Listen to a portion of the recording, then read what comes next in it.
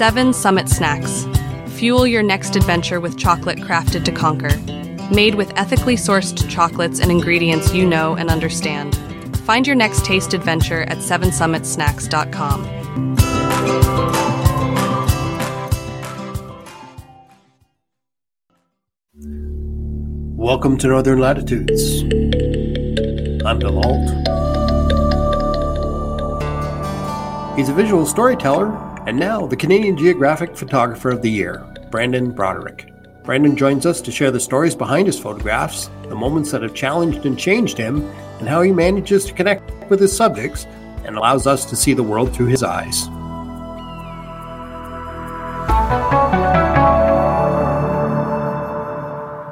Welcome to Northern Latitudes, Brandon. Hey, Bill. Thanks for having me. First of all, congratulations. This is something that every photographer, including myself, would love to win. Quite an achievement. And what was your first reaction to winning the award? I mean, I was completely shocked by it because I didn't think I was a contender for the overall. About a week before I found out I won, I found out that I was a finalist. And it was 2 wildlife photos, so I thought I was a finalist in the wildlife category. And I mean, just being a finalist is awesome. I would have been happy with that. An honorable mention or a runner-up in the wildlife would have been cool too. Winning wildlife would have been great. But then I got this email saying I won Photographer of the Year, and I literally almost fell. Like my knees got weak. It was crazy. I ran upstairs. I just shoved my phone in my wife's face and showed her the email, and she was also pretty shocked by it. It was it was a pretty crazy day. It's always good when good things happen to good people, right? For sure. Yeah. When did the photography thing start for you? Like, do you remember when it kind of kicked in that, hey, you were pretty good at this? So in college, when I went away to college, I studied fish and wildlife in Lindsay, Ontario at Fleming College. And my parents sent me away with I think it was a 3.2 megapixel Sony, like point and shoot camera, like early digital camera days. And I would take photos. So the second year in college, I lived on Sturgeon Lake, I think it was. I lived on a lake. So there were lots of sunrises, sunsets. So I would take photos and I would use them as my background on my computer screens. And some of my roommates started asking to use those as well. And I don't know why, but from then I thought, hey, maybe there's something to it if people want to use my photos. Not that there was anything special about them, but so then right after college, I think it was 2007, I got my first digital SLR, just like a Canon Digital Rebel. I think it was Canon's first DSLR they offered with a 18-55 kit lens and then a 70-300 Sigma, I think it was. And then I just started with that and then slowly began upgrading. And yeah, it's snowballed into, where I am today. So I've been doing it a long time, but yeah. So that's when I started. You've almost been taking landscapes right from the very beginning. When did the wildlife start to enter into it? I've always loved wildlife. Like, I mean, nature in general. I just, I love being outside.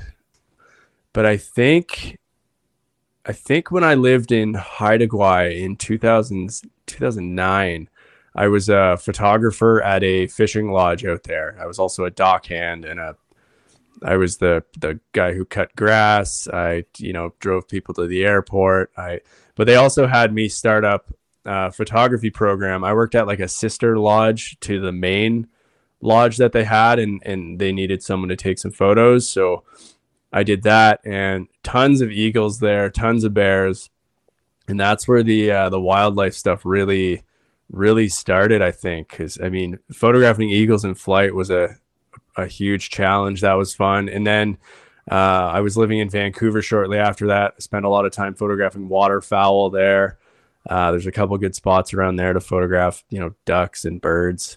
And then when I moved to Terrace back in right in the beginning of 2012, that's when the real wildlife started, because there's black bears, grizzly bears, eagles, wolves, lynx, there's everything there. And, my shift, I still do lots of landscapes. I've always done them and I will continue to, but now it's definitely wildlife focused.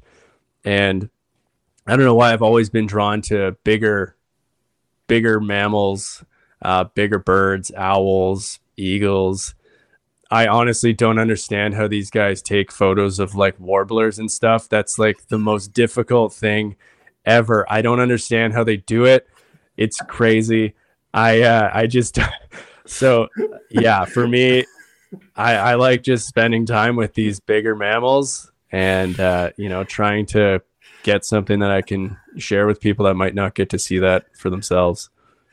I had a frustrating weekend. Was that last weekend or the weekend before, trying to take a picture of a nuthatch? So it was like, yeah, okay, this is... Yeah, I don't get. Yeah, it's mind blowing. I just finally got a 1.4 extender for my 500 lens, so I think that would help a bit because 500 millimeter lens is great, but when the bird is, when you can fit 4 of them in the palm of your hand, like they're really small and they move so fast and they're in such cluttered environments. I know a lot of the people that are successful that do it, sometimes we'll call them into like a more photogenic perch, but as an ethical wildlife photographer, I don't call anything in, I don't bait stuff. So there are easier ways to do it, but I don't know. It almost feels like you're cheating a bit. Okay, talk to me a little bit about that. I was going to bring it up later, but we'll talk about it now. Talk about the ethical choices you make when you're taking your pictures. So ideally, you don't want to affect the animal at all. But obviously, if you go through my stuff, you'll see there's lots of eye contact photos. So the animals are well aware that I'm there. But, a lot of those are taken during their feeding or, doing whatever. And they look up to see what the sound of the camera shutter is, or just to, just check on me. And then they go back to doing what they're doing. So with ethical wildlife photography, you're trying not to affect their behavior in any way. So if if I get too close to something and it stops doing what it was doing when I found it, then it's time for me to leave. I say, thanks for your time and I'm out of here. And yeah, no baits, no calls. Honestly, what I do, I just drive around and look for animals. I just look for them. And in the winter, I can at least look for the tracks, and that helps me kind of narrow in on some areas. But yeah, for the most part, I just look for the animals themselves, try to approach and get some photos without affecting them at all. And then, the most ideal situation is when I can leave and the animal's still doing its thing. It's not, I'm not leaving after I've scared the animal. And, if you do affect it, that's when it's time to leave, not push it even further and further. I don't like to track animals too much. I do when I need to.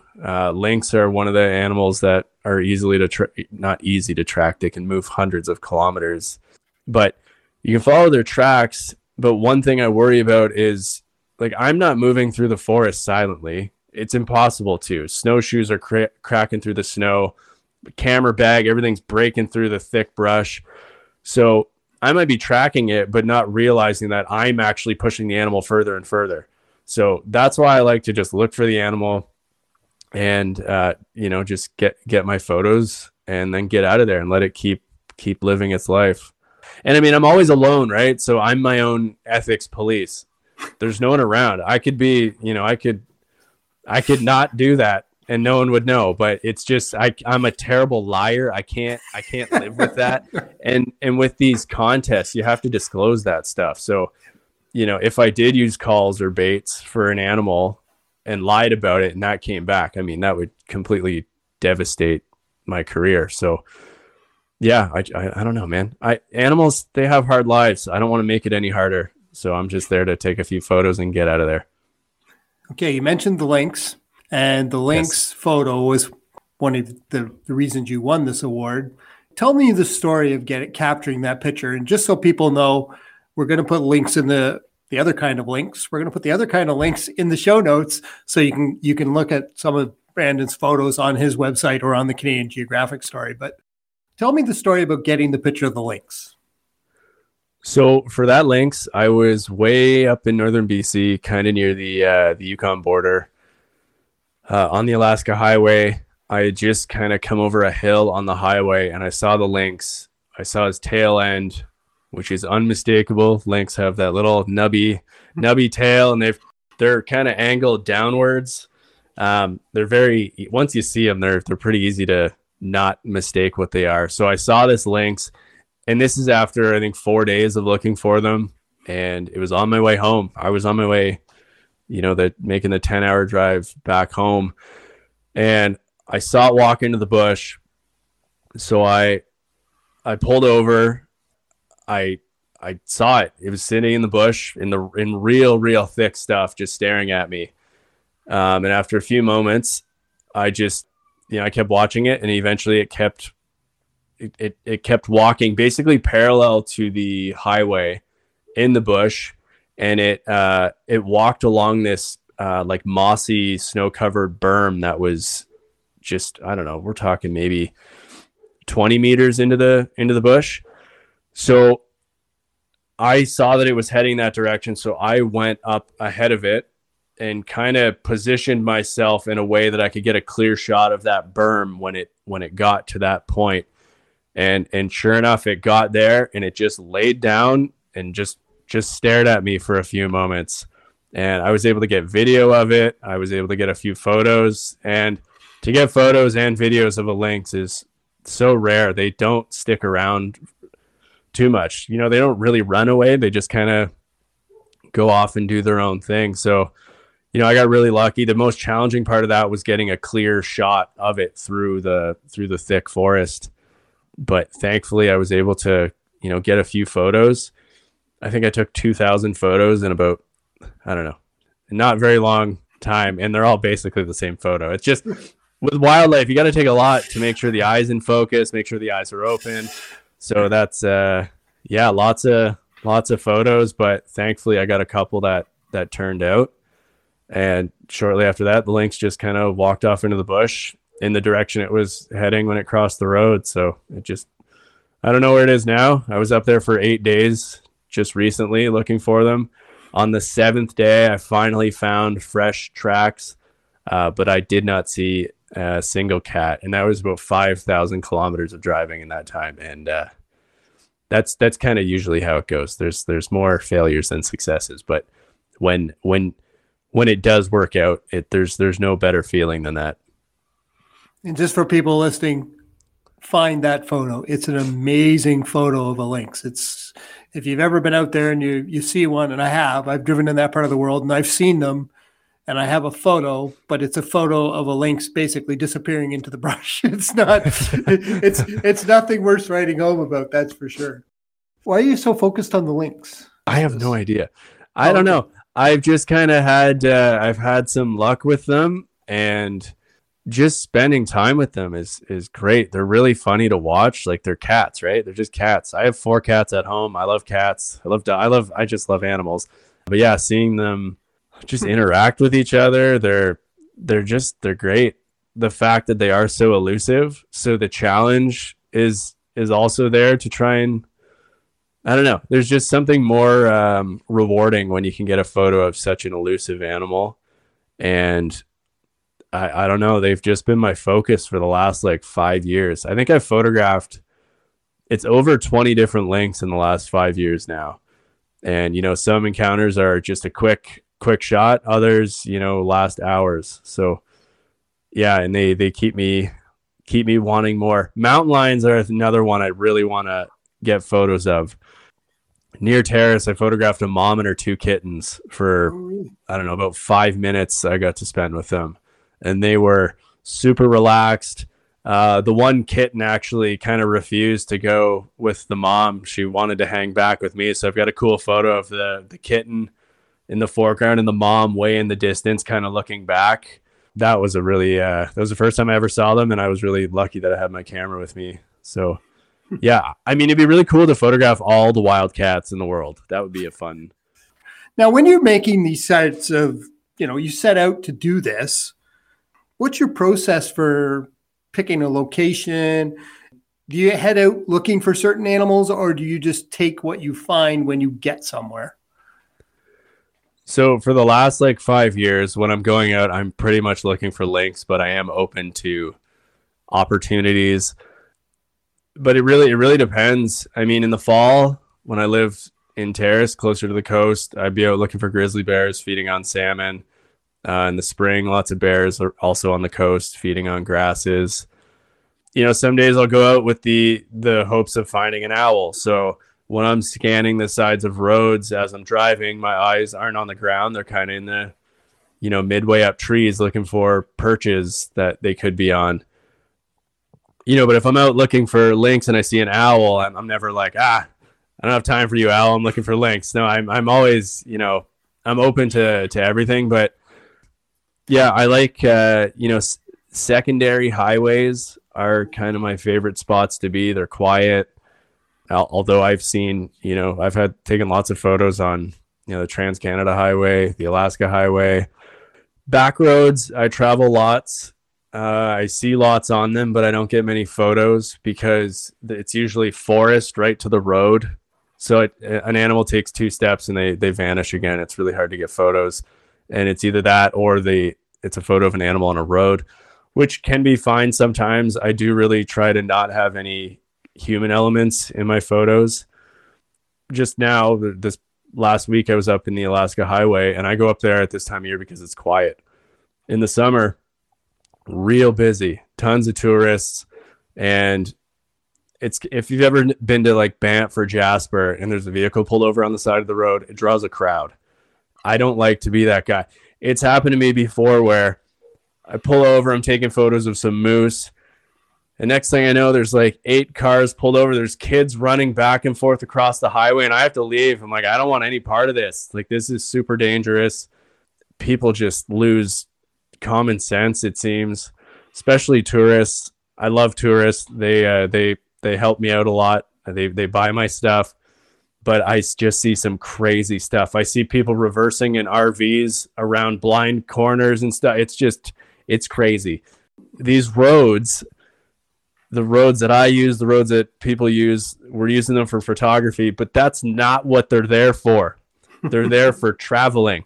So, if I'm out and I see a vehicle behind me, as soon as I see that there's a vehicle behind me, even if it's a kilometer or 2 back, I'll find a good spot to pull over, let it pass, and then I can carry on. I don't even want to have to worry about anyone behind me. So I can focus on doing what I'm doing. I don't want to get in someone's way. Yeah, the roads aren't made for wildlife photography, so It's funny though, because you mentioned the national parks, and I spent, like I told you before we started recording, I spent quite a bit of time in the national parks, both Banff, Jasper, in that area. And it's insane what some people do. It's like, yeah, well, what are you thinking, man? Yeah, I've seen people get out. There was a spirit bear in Terrace one day where, people basically surrounded this thing. And, this is one of the most rarest bears in the world. And I had to leave because I couldn't be a part of that. Yeah, it's tough. So early mornings are also my favorite time because a lot of people aren't out, especially in the summer up in the north. Sunrise is at like 4:30 a.m. So it right after it sets. Yeah, right. So it sucks having to get up that early, but it's great. I mean, there's times where I don't see a vehicle or anyone for like 3 hours. What kind of equipment are you using for this? Like, what's your standard lens? The 500? So I use a Canon 500 f4, just fixed prime lens, and my body is a Canon 1DX Mark II. So my lens is pretty old. It's 14 years old now. From what I've heard, Canon doesn't even service them anymore. So if I have a problem with it, it's kind of it's just going to be a paperweight. So either this year or next year, I'm going to upgrade to the 400 2.8. That's my plan.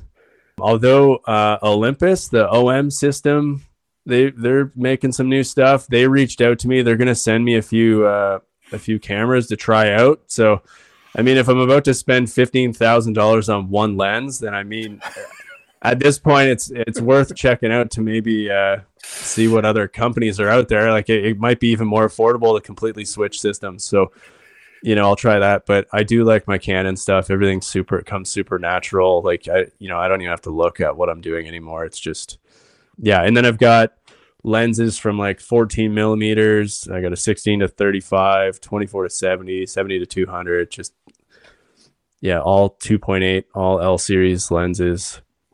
So that's pretty much what I have. And I have a Mavic 3 Pro drone that I use for my for landscapes. And that drone has 3 lenses on it. It's basically like a flying 70 to 200 with a wide angle also. So I was using it for some bison photos, up north. I'm like 100 meters above these bison.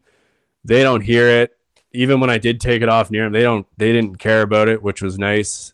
And then I can zoom right down on them. One of my favorite photos on my recent trip was a shot of these 4 bison feeding in the snow, and it's from above, so it kind of makes you think a bit like, what am I even looking at here? Yes. And so I'm hoping to use it more for wildlife, and the fact that there's a bit of a zoom, I have to worry less about disturbing the animals. So that's pretty much what I bring with me everywhere I go, is all of that stuff. Yes, I had a look at the bison picture, and you're exactly right. That's what I was doing. I was going, I'm not sure what that is. And then it's kind of like, oh, that's what that is. Yeah. So that, well, obviously it's a drone photo. So you've brought a drone into your toolbox. Are you using it a lot? Oh yeah, I love it. Yeah, I use it all the time. I had another one previous to that, but I did upgrade because I wanted the zoom options, just to be able to use it for some wildlife stuff. Back in 2022, in the Canadian Geographic Photographer of the Year contest, I was runner-up in the landscape category with a drone shot taken near Kincolith on the, kind of northwest of Terrace there. And it was another one of those straight down shots where you're kind of wondering what you're looking at. And that really motivated me to use the drone a bit more.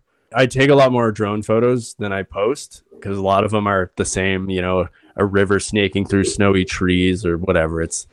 I feel like those photos have been done forever. I still take them all the time. I just don't really share them all that much. Just so you know, links just always don't stop and lay down, so you can take a good picture of them, eh? So you're gonna have a few repeats. Well, one of speaking of links and drones, my first flight with my first drone, I was recording video and I just kind of flew it up this little valley a little bit, and I was watching the drone to see where it was and flew it back. I didn't want to get too crazy with my first flight.